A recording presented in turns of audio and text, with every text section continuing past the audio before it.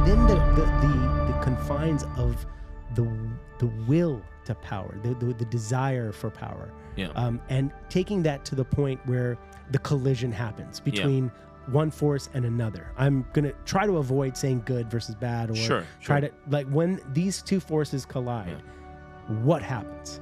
Are they going to have a debate in the mind? Are they going to have a debate in the fists? And clearly what we see from humans is that we solve our problems through violence. Yes. And so unfortunately, all of civilization, all of our society, down to the city level, is enforced by violence. Because what's law enforcement? Exactly. Violence.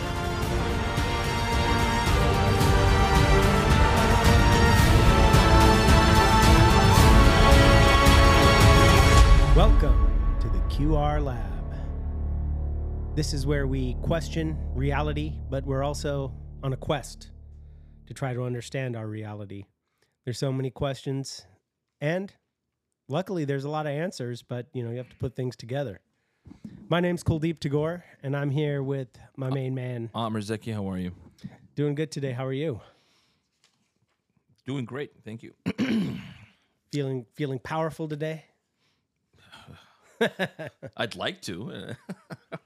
How are you feeling? Yeah, I'm feeling good. This was a great weekend. Oppenheimer came out, and saw Talk that about power, 9X. huh? Yeah, he unleashed it. Probably the greatest power the world has seen. Yeah, the power of the atom. Yeah, I mean, I think his skill was in that he was able to put enough minds together, enough great ideas, inspire and motivate, cultivate the right environment in which you could do amazing things, move the earth, if you will, literally. Absolutely. Now, this podcast we've been thinking for a while now to write about or discuss a topic that's kind of taboo, at least in the Western culture, which is the idea or the topic of power, right? And people always use the term, power this, power hungry. It has a negative connotation. But what I found was interesting is certain philosophical perspectives on what power is. For example, Friedrich Nietzsche wrote about will to power. Arthur Schopenhauer wrote about, will to life. Of course, Schopenhauer preceded Friedrich Nietzsche. So there's he came after Immanuel Kant, Arthur Schopenhauer, the will to life, and then Friedrich Nietzsche came after that. The will to power was his contribution. So, shall I read from something I wrote, just in my own writer's journal? Yes, please. So, excuse me. Pardon me. In the end, it is your mind, consciousness, and spirit. This is the source of true power, and it is this that compounds and can seize or develop external power. There are many facets to this gem, the metaphor for power. Power comes in many forms. Even the materially poor can have power, perhaps to a smaller degree or scale.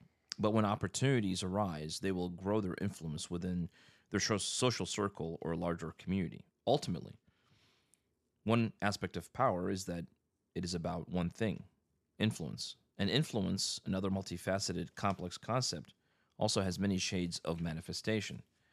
Nietzsche's ideas on the will to power also states this will is neither good nor bad, but it is a cosmic force in everything that lives and has biological, psychological, and metaphysical elements. He feels that the best manifestation of this will to power is its sublimation into creative activity. When this will leads to mastery and shows a creative force in the world, then it is the highest form of the will to power.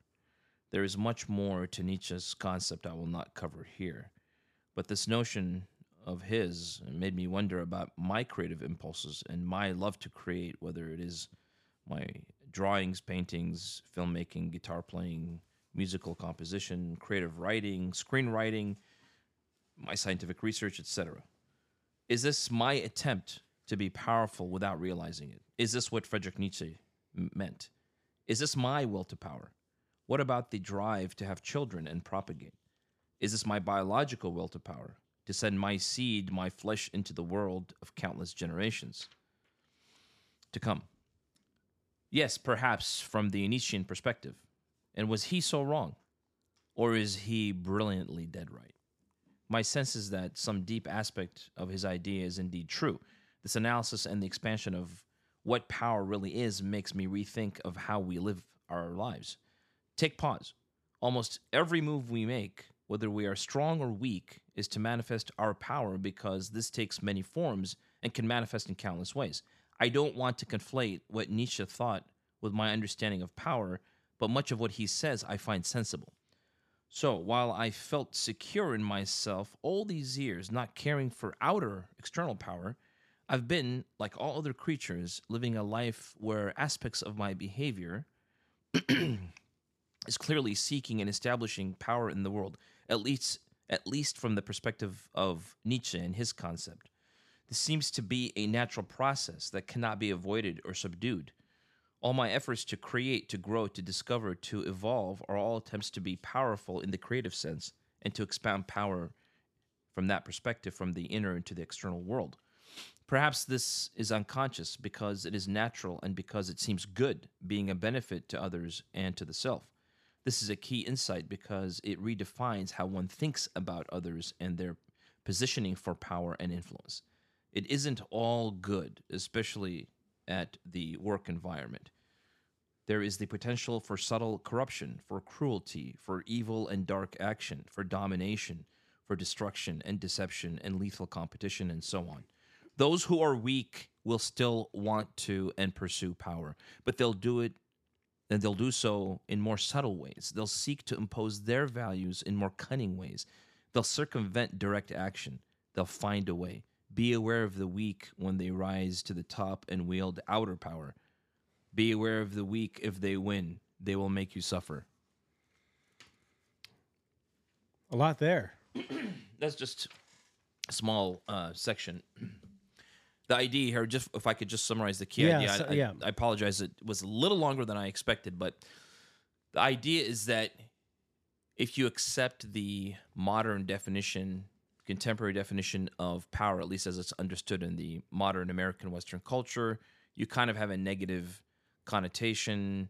That's the cultural tone. And most people say, well, I'm not interested in power. I'm not seeking power, etc. But it's because of the potential for abuse. And that's heavily ingrained in American psychology. I mean, this country is very much derived from, this idea that we needed to run away from a king. That king had too much power over us and that we need freedom. And so and look at our political system is based on I would agree that I think there is a very strong negative connotation to the word power, or the ideas of power, that if people get and it's based on the idea if people get too powerful, that they will wield it unfairly or unjustly. Hence the political separation of powers that we have in the Constitution. Right. But what's interesting about, and again, I wrote the first part of what I wrote, I really didn't read, which was sort of a more broader conception of what power is, and then I brought it to will to power, which is Nietzsche's perspective. So that's the part I really read, and so, but I found his perspective very interesting, and I resonated with it, because what he's really saying is there's so many different kinds of power, right? You can pursue real nefarious, underhanded type, domineering, more of the negative aspect of power, but he's saying the highest form of human power, or will to power, is its sublimation into the arts, into creativity, so that the highest level of human power is when you are creating something. And ideally, it's not a nuclear bomb, as in the case of what you just mentioned, Oppenheimer. Ideally, it's something like a great film or a musical composition, some beautiful painting, etc. So, or even scientific or mathematical creativity, right? That's really what he's talking about. So when I was reflecting on myself, and I'm seeing these kind of the impulse that I have to constantly bring creation, meaning through creative activities, as I mentioned, I then started understanding that's my pursuit of power. I'm not interested in like having power over people. I consider that a negative aspect. That's completely like nefarious and dark.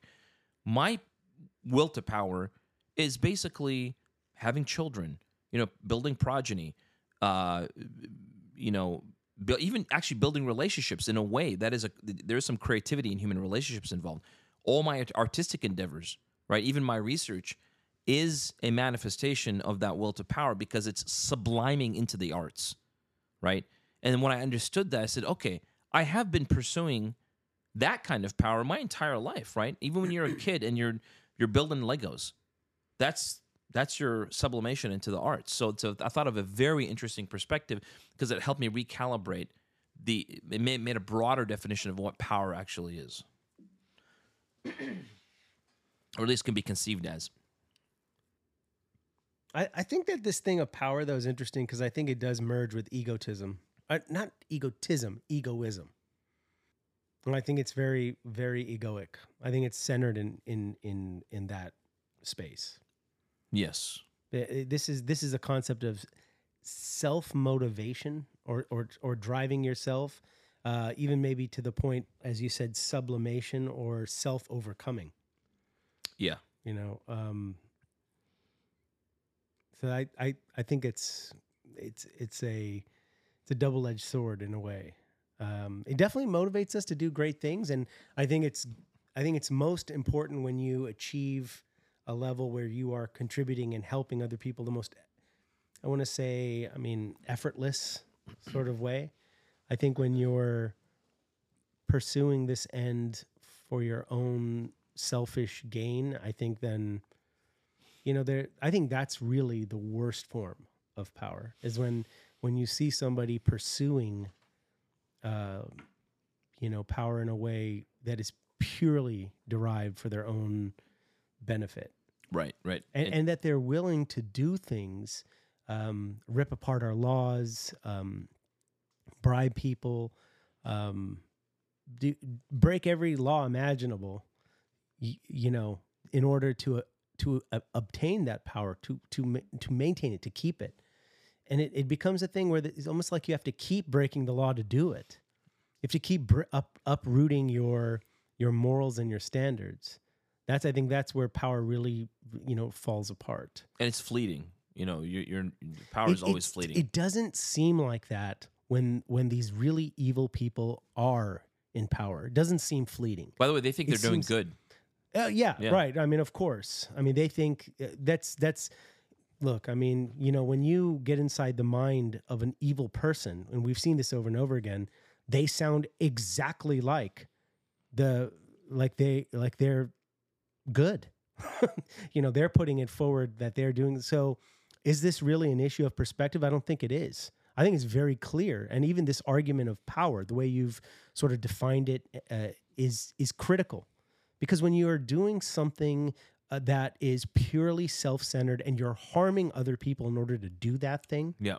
That's the lowest form. Right. Yeah. Certainly these philosophers, Nietzsche, would look at that as, yeah, well, that's absolutely the lowest. That's the worst. descent. It's the worst form. It's the polar opposite of doing something for creative purposes to give to the world, to give something of benefit. Yeah. It's a difference between becoming a hero and a villain.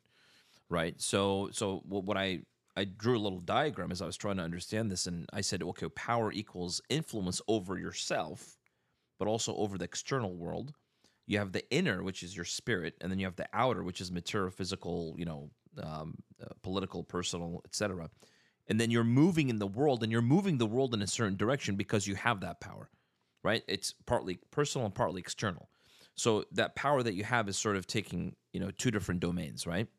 And then if you're able to have some success, you're kind of, I don't want to say bending reality, because reality can't really be bent, but you're achieving certain goals. And then in the end, depending on what you're actually doing, you're either a hero or a villain, which is really what you're getting at. So power is a double-edged sword, as you stated earlier, and you can easily fall into the trap of villainy. Well, I think that there are many historical figures that we might look back on in a very positive light, but when you actually look and see what they were doing, it was actually, kind of butchery. Yeah. Let's just pick somebody, from the ancients, would be like Alexander the Great. Yeah. He just invaded. A butcher, a surgeon, or is he actually like Napoleon, right, is another. Napoleon. Yeah. I think these are... How many? There's many of them. There's right? so many. Yeah. I think if you look back, and it does become an issue of, that what have they contributed? What is the contribution? The contribution is fairly significant when it comes to Alexander, right? Because of that, now, whether this is the right way to do it or not, could there have been another way? Maybe. But because of that, there's this cross-contamination of cultures, right? People start to see how things are being done. Roads start to be built to try to get, from this area to this area. So Rome is very violent culture. I mean, incredibly violent. And, when you look at this, say, for example, somebody like Alexander the Great, who probably butchered and killed millions in the course of his conquests. I don't know if that's the case. He certainly invaded, but the person that comes to mind who really was egregious is Genghis Khan and his progeny. We know he killed. I mean, they would basically just for terror execute. He would be a better example here. Yeah, I mean, he's probably responsible for millions of deaths. What is Genghis Khan's will to power? Why is he doing this? I mean, killing 125,000 people in a day systematically, using a system of collecting their ears so that you can keep track of the actual butchery. Yeah. What's the purpose here? I think a lot of it was to cause terror, so the word gets out. So conquering it. Well, he was more interested in subduing people. He really didn't want to do that unless he had to. But why do it in the first place? I know. Well, it's violence gets things done, unfortunately. So this is an interesting and very dark way of. I mean, can we look at this and define this as inherently evil? Of course. I mean, I can tell you details because I've researched at least one aspect of one of his invasions.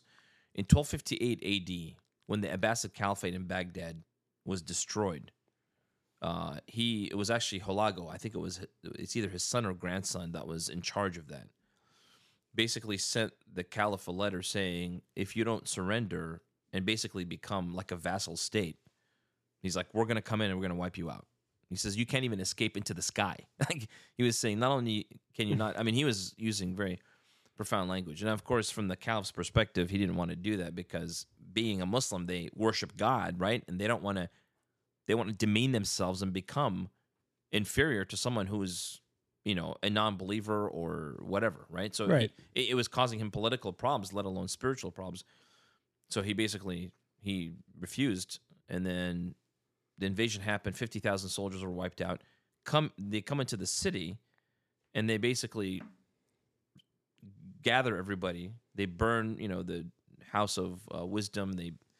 They say the Tigris and Euphrates were, blue with the ink of the books that were destroyed and tossed. And then they basically proceeded to behead every man, woman, and child, elderly, everybody, and all the animals. And they did it day and night nonstop. And they said that the heads were piled up in like big cones, right? Big, huge. And they basically would not stop because there's so many people. I think the city had almost a million people, maybe 500,000, I don't know. That the stench from the dead bodies was so bad, Hulagu Khan and his generals had to leave the city because it was so unhygienic. Yeah. And they basically did that until every single person was massacred. And then that word went out into like Syria and, the other, Arab and Islamic forces, and they just got together and then they defeated them. When they were when they left that region and they moved towards Syria and Palestine, they were stopped basically because they were, the Arab forces got together and were able to defeat them. I mean, I think you're illustrating the point that this mechanism of evil, violent self-destruction. I keep using the word evil, but I mean, I know it's a matter of perspective, but I think this mechanism of violence is detestable. It will be defeated. People will rise up and use that violence against you. And so I think it's kind of a responsibility to, when you're, that's why I get concerned about some of the, the current dictators that we might, encounter in our everyday news cycle, being perhaps villainized for what they're doing, and perhaps rightfully so. But people like this get pushed into a corner. What are they going to do? Yeah. And this essentially there are people that believe that there is only winning. They can't lose. They won't accept a loss. Right. Loss is death. Yeah. They're not going to die. So they're going to do everything in their power to win. I mean, in the end, even mortal enemies, in the end, they have to at some point make peace, because you can't go on just. I think if you're smart, it just depends on the lunacy. Depends. I mean, Hitler was more than willing to ride that train right in the ground. I mean, to the point of he executed himself, is what we. He went against his own generals. Yeah. And there was some suggestion that they were trying to stop him as well, and they were not successful, I guess. But yeah, I mean, there is a level of insanity that comes. But ultimately, most tyrants get defeated. With this span of time, they lose their power. Or they there's internal or external. So what's interesting here, and in this discussion of power is, we've kind of brought it down to the 20th century's view of this. Certainly Germany used Nietzsche, a philosophy, to put forward this idea that they should be. That's one of the reasons why Nietzsche might be controversial, because his ideas can be used in ways that are open to interpretation. They're open to interpretation, absolutely. But I think what the 20th century has taught us is that we cannot allow this sort of unilateral power. And what's happened? I want to apply the concepts here. Let's see what we're talking about. On a broader spectrum. I know that you really began the conversation talking about, your own, how your creative juices is your own will to power. I think that's very interesting, but that's more of a individual level, looking at power in terms of systems, earth systems, people, organizations, our future. Like, what are we looking at here in the 21st century? Have we learned nothing from the 20th century? I'm very close to saying yes to that. Yeah. Although I do hear voices of reason, I hear voices that are bringing up these issues and trying these issues, meaning this idea that we cannot allow fascism to come back. And again, it is making a massive comeback. It is. Yeah. It's like it's like the Hansel of political ideologies these days. Okay, anybody with Zoolander reference might get that. Hansel is so hot right now, y'all. Hello. Hello. That's a very funny movie. Yeah, Zoolander. Ben Stiller, right? Yeah. So, right. Fascism is the Hansel of political ideologies right now. So hot. Everybody's in. The Philippines are in. The Russians are in. The Americans are about 30% into the idea of completely turning this into an American dictatorship. There's a thread there that is interesting that you said that, because it has to do with also a populist sentiment that's across the world right now. The populists and right, sort of they call right wing, it's happening all over.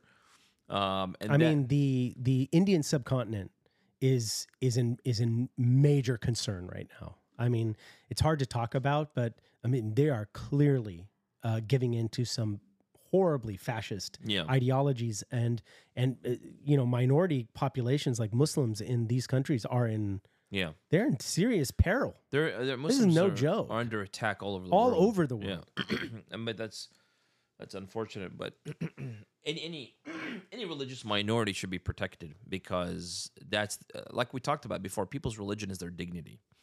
So even if you're the dominant religion in the culture, you have to, by just ethics, respect other people's religion, because that is part of their identity and their dignity and their ancestry. Religion is a personal choice. And even if you don't believe in it, and you think, and there are people who not only do they not believe in religion, they look at religion as kind of an evil, or at least protecting evil. I mean, certainly in the example of the Catholic Church, who protected many priests, that so that's a problem, right? And it's not religion. I think we would agree that's not religion. Those are people who are subject to their behaviors, own right? Behaviors, and so we should be careful. But I think it's a beautiful thing to say that people's personal beliefs do comprise a component of their integrity, of their essence, of who they are personally at that core level. Dignity. Right? And we've discussed how core beliefs, when they are attacked, trigger in the brain fight or flight. like an actual sympathetic response, as if your brain cannot distinguish between an actual physical violent attack versus somebody attacking your core value. Another reason to respect people's because anytime. So here's the assessment that very important to actually understand this on a right. Because one day you're winning, the next day you're going to be losing, and those people are going to come with a vengeance. So it's better to show mercy, and it's better to show a level of respectful tolerance, because what you said was really key. I really want to emphasize. If you assault something that is part of people's deep core belief system or their dignity, it's a violent attack. You're assailing something that is so precious that what you're going to get in response is violence. Even if you didn't start with physical violence, you may get that as a reaction because that's a weaker population. Hence this idea of terrorism, right? Which is, who's a bigger terrorist? The terroristic state, which is acting, in a mechanical, systematic format, or somebody who is acting out of desperation, out of a will to power, if you will, right? Not to justify terroristic acts from either side that are hurting innocent people. That's always not acceptable, right? So anyway, getting back to the point, that's a critical point, which is the respect for religious belief is important because it's tied to dignity. Now, let's say there was no religion. There is some other variable that has something to do with dignity. If you assail it, you're going to have the same response, right? Because human beings innately have a sense of dignity. Right? It doesn't matter like how poor, how rich, how educated. There is basic dignity everybody has by virtue of being a human being. And so even like the lowest person, right? Whatever you define as a low person, right? I'm going to leave that, still has dignity and still has human life that is worthwhile, that has to be properly treated. Even someone who is, like the Dahmers, right? There's some people who've done such horrific things that they should just be executed, right? That even that has to be done in a dignified manner, right? There's a basic level of dignity, even for your most rapacious, like you said, evil, demonic, however you want to say it. Those are all detestable. Even there's not even a word for it, right? It's so because bad. if you, because you become like them. I was just right. Thank you. Seriously, because I was going to say that, that if you don't give them that, then you're no different. You're no different. Yeah, right? Because if you torture and you take revenge, then you're not on the higher plane anymore. You're not, and you do things just to hurt them, to make them suffer. That's not it. That's why being, putting yourself on that higher plane is so much more difficult, because you have to adhere to the law. You have to adhere to the rule. Spiritual and moral law. Right? Because, this is the question. This is the question, right? Like, in order to catch the bad guy, you have to, Batman, the vigilante, he has to break every law. But he doesn't kill. So there is a law that he will stop at. There's a line where there's a limit. Right. Yeah. And so, this is why people were so upset at Zack Snyder's Man of Steel, is because at the end of that film, he actually kills General Zod. He snaps and breaks his neck. That's not incredibly Superman. Dark. It's not Superman. But I'll tell you what, in the context of that movie where like Zod had already killed like 3,000 people and wasn't going to stop, this is where I think it becomes very interesting to have these kind of debates. I don't think there is a clear-cut answer, but within the confines of the will to power, the desire for power, and taking that to the point where the collision happens between one force and another. I'm going to try to avoid saying good versus bad, or try to, like, when these two forces collide, what happens? Yeah. Are they going to have a debate in the mind? Are they going to have a debate in the fists? And clearly what we see from humans is that we solve our problems through violence. Yes. And so unfortunately, all of civilization, all of our society, down to the city level, is enforced by violence. Because what's law enforcement? Exactly. Violence. But even but it's necessary. At the highest level, people who become insurgents, people who become threats to the government because they hold or espouse certain ideas, those people get killed, can get killed if they get too powerful, if they get to positions where they are a threat. We've seen assassinations that have happened within our own society here. It's not like it doesn't, right? I mean, It happens probably all the I mean, time. now the right way to handle this is to bring these people to light and use the law. The law should be constructed in a way that it protects the innocent and is there to basically put the bad guys in jail. Yeah. But unfortunately, we are always operating. And so I think that this idea, okay, what we're going to come down to here is that there will be an organization of the minds that will coalesce around this idea of how are we going to share power? Because we know that one person can't have it all. There can be a king, but there can be a group of us. Unless there's a very noble king like Marcus Aurelius. Yeah, and those are extremely rare in human history. Right. And honestly, you're dealing with, and now when you get to this level, this, I definitely, I think when I start talking like this, I'm very wary of sounding like a conspiracy theorist, right? Because I think, people do not want to hear it. They don't want to hear it because it just can't be proved. You'll keep indicating, you'll keep pointing the finger. It's like you're pointing your fingers, but you don't actually ever see what it is the finger is pointing at. You're too busy looking at the finger, and that's why we can't really have discussion, like a discussion about who is in control of the world, right? Noam Chomsky wrote a book on this subject. Why would he write why would he, if you've read it, he never actually answers the question. He totally leaves it up to you. He doesn't know, actually. No, he doesn't. No. And even though you can throw out a bunch of names, you can't actually create the threads that will hold the argument together. I agree. I think there's too much that we don't know, even though a lot of these organizations, World Economic Forum, the United Nations, Trilateral Commission, all these organizations that have some suspicious activities, they do publish very clearly, like, yeah, we want a one world government because we think it's going to bring peace. No, they don't. Well, that's they what want they say. Because look at it. Just keep this whole discussion is about what? Our motivation, right? And I mean, even this should be looked at. Nietzsche probably looked at this as an irrational way of conducting yourself. Yes. Right? So, but look at what's happening. It will happen. Like I said, they know, start using these words, but the people in power who have the money, who have the access, who have all the means. Influence. Yeah. They have influence. They have friends. They have organizations. They have many people who are under them that actually need this person on top to continue to succeed and do well in order to keep the companies going, to keep the corporations alive, to keep the money flowing into the hands of shareholders or what have you. I mean, this human beings have not demonstrated any sort of ability to be beneficent in this regard. Why would we assume that our country is? So Friedrich Nietzsche, in a way, he was probably the greatest psychologist, or at least philosophical psychologist, kind of addressed this in his own way. When that quote, and he says, God is dead and we have killed him. Yeah. There's a whole nother part of it which goes along the lines of, and not, all the water or all the oceans in the world will never wash the blood off our hands. Basically what he's saying is, if you don't have God in the equation, in human psychology, what's going to replace him is mass murder.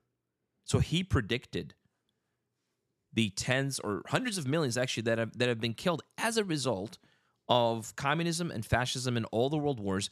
He predicted it, having known nothing. Just knowing that it was going to come, which is absolutely brilliant because he understood something, which is getting back to what you said earlier, shareholders. Right? What is their primary directive? It's not to take care of the planet and to have an ethical and to follow the moral order. But I mean, shareholders have to make money. But shareholding is just it's a completely fabricated concept. It's just an idea. We just came up with this idea of a shareholder. It's because to the shareholders, the value is money. We think that's inferior to the spiritual law, which is take care of the planet first. Meaning that if your corporation is engaged in activities that are going to destroy the planet, that trumps that. Meaning caring for the planet and the dignity of human beings must trump that within reason, right? Well, we dropped a couple 100 billion gallons of oil into the ocean, but hey, look at all the gas that we did bring you. Hey, to make an omelet, you got to break a couple eggs. Are we inadvertent hypocrites because we're using cars and we're traveling? Absolutely. So what do we do? What do we do? I mean, we have this podcast and we're discussing these important topics. But all we can do is hopefully bring these ideas up. They have to be examined. Actually, there is something you can Our do. own hypocrisy has to be examined. Actually, there is something. Thank you. You said it. Don't invest in corporations when you're, buying stocks that behave this way. There are some corporations that have certain commitments to the environment. Actually, they give them a rating. There's a rating. I forgot what it's called, but when you go buy the stock, you can look it up.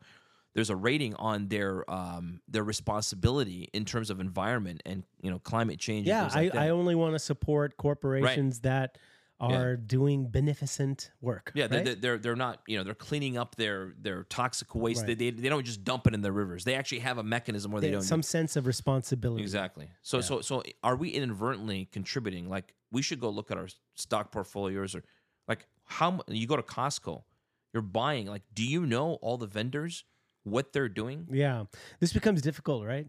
I mean, well, here's the problem. You can philosophize. We can talk about ideas, and they're important. There's nothing wrong with philosophy.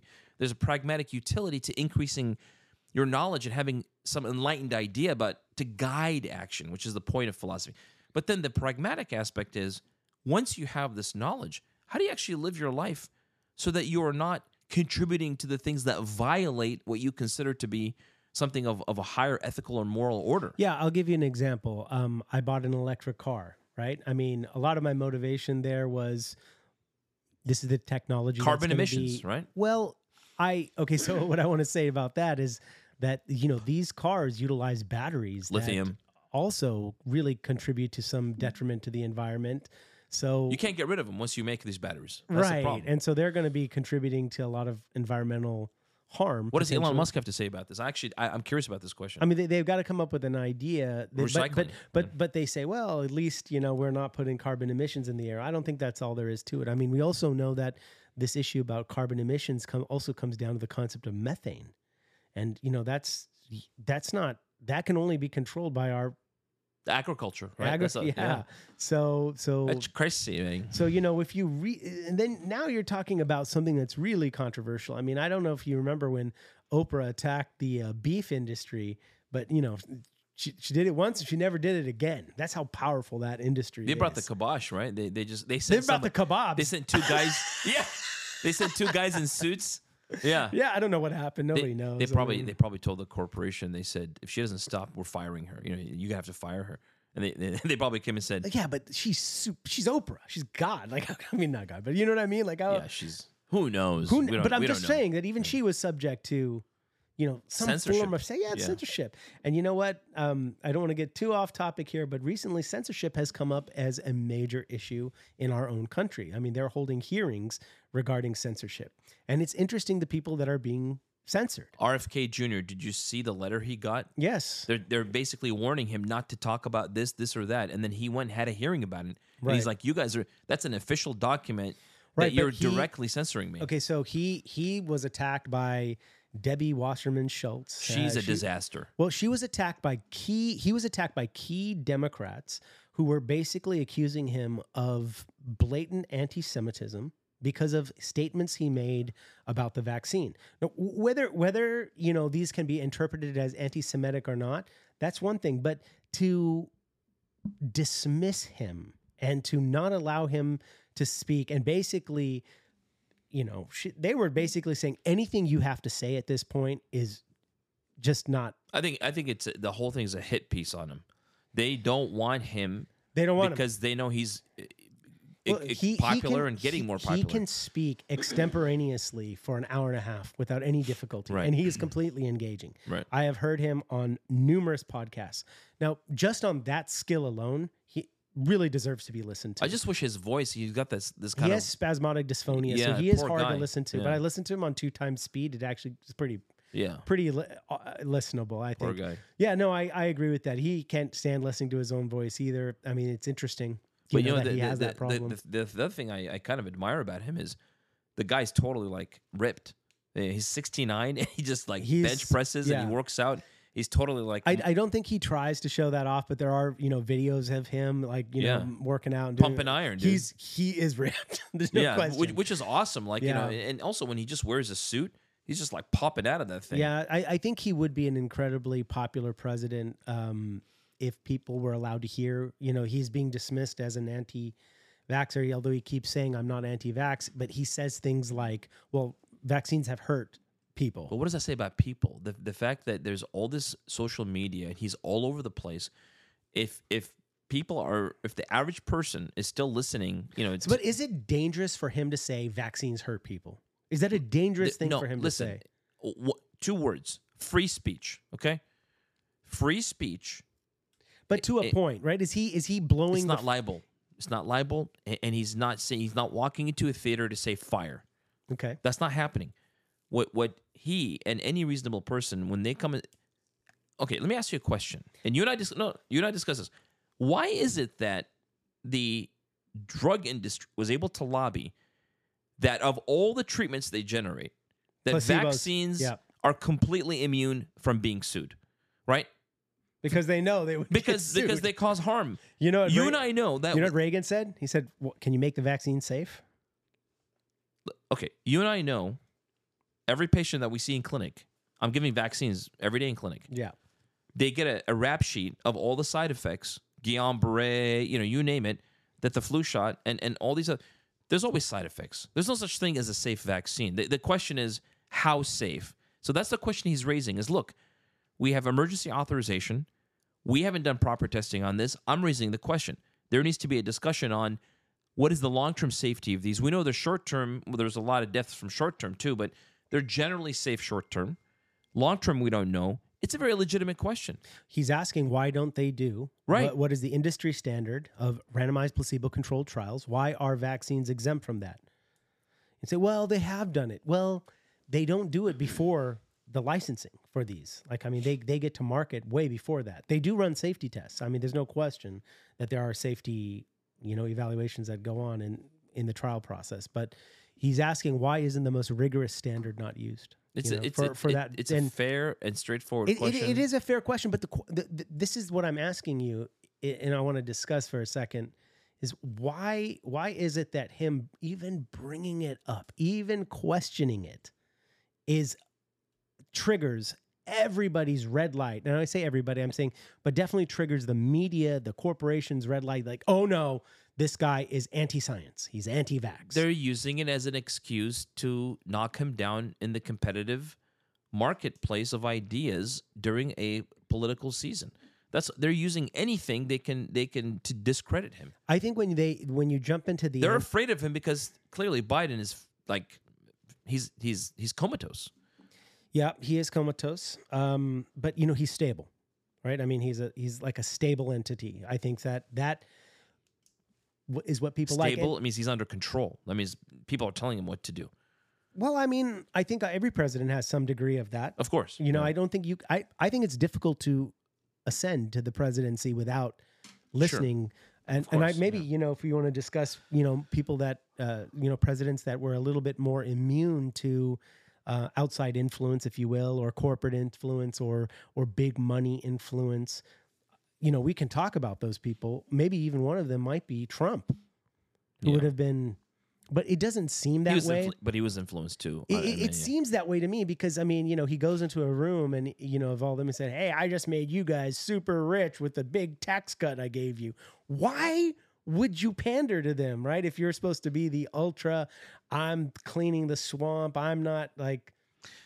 Listen, man, the politics at that level, like once you become president, I think here's what happens. The suits walk in. They come in, they sit you down, they say, this is how things are really done. Your schedule's pre-made, right? Every day, these are the things you're going to do. Our foreign policy on this issue or that issue has been in the making for 50 years. These are the reports from our think tanks. They follow the think tanks because the think tanks have people who are intellectuals who know geopolitical history and can make projections and assessments. The president isn't going to figure out foreign policy. They go according to what diplomacy, standards, existing relationships and treaties, and these think tanks have projected into the future. So what happens like when U.S. policy is that we are going to promote NATO and countries to join NATO, especially the ones that are close to Russia. Yeah. Okay, that obviously is going to inflame the Russians, right? They do not like that. That would be like if Russia was up in like trying to get Mexico to join. It's alliance. It's just like you can't do that. It's like if Russia brought their nuclear. I mean, this is called the Truman Doctrine, right? Yeah. What happened with the Cuban Missile Crisis with JFK is Khrushchev brought just a few ships and he wanted to set up, nuclear weapons in Cuba. It was insanity what happened. Now imagine if he did that and had missiles lined up on the borders of Canada and Mexico. Of course, the United States would go nuts. Not happening. Right. It's not going to happen. So that's the perspective you have to take when you look at Russia. Although nobody's in favor of invading other countries. You mentioned Cuba. We had rockets in Turkey. Of course. And the deal, the negotiated deal was, okay, look, we'll pull the pull the rockets from Turkey. You get out of Cuba. That's right. Okay, can we walk away from this, please? That was a phone conversation JFK had directly with behind the scenes. The media didn't know about it. We were so close to nuclear war. Media didn't know about this because they didn't want to show JFK losing face. Right. Because they didn't want to show that we worked out a deal with the devil, quote unquote. When in fact, the political realities are you either destroy the world or you shake hands with your opponent because that's a lesser evil than utter annihilation. Right. So what happens when back this to policy... power. Back to power. No. What happens when this policy... Sorry. What happens when this policy is brought toward a president who doesn't agree with it? Yeah. I think definitely an element with Trump is he has a rebellious nature, and there's things that he did that the people who handle the president, right? Like I said, there's all these policies and think tanks, and some of those things he like the Israeli policy. No, he in fact accelerated that. Right. You know what he did with Jerusalem, right? Which caused, decades worth of damage in terms of the ability to make proper peace deals. So that was not good. So certain things he certainly followed, and other things he did not. Now bringing this back to power, right? Power has so many shades of meaning, right? And I don't believe there's ever any absolute power. Power is always amenable to being diminished and lost at all times. That's why people who have it really become corrupted because they want to hold on to it, and it's slippery. It's hard to hold on to. And so when you're in that position, you realize how precarious your position is. And you've heard the saying, like, you relinquish power, you actually gain power. You've heard this kind of paradoxical. Yeah. It's a certain paradox. Exactly. Yeah, don't try to hold on to it. Right, exactly. So it's interesting. We're talking about Trump and JFK and all these different historical events. They do have to do with power, actually. They do have to, because we're talking about the ultimate. People who are in the most highest levels of quote unquote power over other people. They can make decisions that will completely change your life. That's power. The American president is clothed with so much power, even though we have separation of powers, right? Is still probably the most powerful person on the planet. I would agree. And that person, when they are in that position, there has to be some allure, towards using that power. And there's I'm sure many things we don't know because the president gets intelligence reports. They know things. They probably know things about UFOs or aliens that certain information that we don't know, we're not privy to. They're exposed. It's UAPs now, by the way. Exactly, UAPs. They're exposed to all kinds of information that changes that power equation. So they realize once they get that position that some of their power is actually diminished. They don't have as much power as they think. But then they realize they have other powers they did not appreciate, right? Because then the lawyer sits them down and tells them, these are the things you can do, your executive powers, and these are the things you can't do, right? And these are the policies that we're following, and these are the policies that are under development. These are the things that are, what do they call them? Sacred cows that you're not ever going to say or go after. This information can never be revealed. It's ultra top. There's probably some presidents, they don't reveal all the information to them. Because if they assess their psychology is not secure, perhaps like Trump, there's information they don't tell them. like the intelligence agencies. Let's leave that one out. We're not going to tell him. Or about even this. Biden. Biden's. he's God knows what he would say or wouldn't say. Right. So this is the problem is that we don't know because we're not in that position. So we don't actually know the full spectrum of what that position is all about. We're only given the external appearance. The president, he's like a CEO, X, Y, and Z. We don't really understand what happens behind the scenes and all the elements that are involved. Excuse me. And by the way, all the secret meetings that they have with dignitaries, diplomats, world leaders. There could be on the media right now a massive, between, President Trump and that president of that country, like a media war. And in fact, they're meeting in the White House. Secret meeting. Nobody knows about it. Yeah. And that's the thing we're not privy to. One of my colleagues, when this whole thing with Ukraine and Russia happened, he's very, knowledgeable about world affairs and history. And he called me. He's like, man, I'm really worried about nuclear war. This is going to go down. I'm like, listen. Well, and I think that this coincides with the release of Oppenheimer, how important it is that we understand exactly that the nuclear power that is out there. Yeah, and we should be worried. And we should be concerned and right. aware. But what I shared with my friend was, I said, don't you think that even if it's not the presidents talking, that their diplomats are meeting to avert nuclear war at all options? Like, they're meeting to figure out how each side can save face.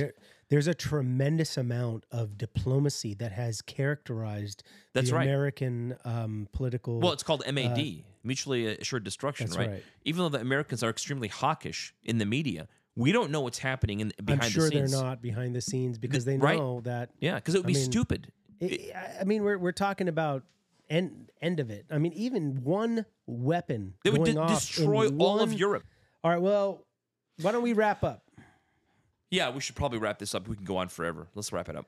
Yeah, no, we'll definitely take it down different. You know what would be good is to do another talk on power, but, its application, like apply it to different domains. Once you get the money, you get the power. Get the power. Once you get the power, then you get the lady.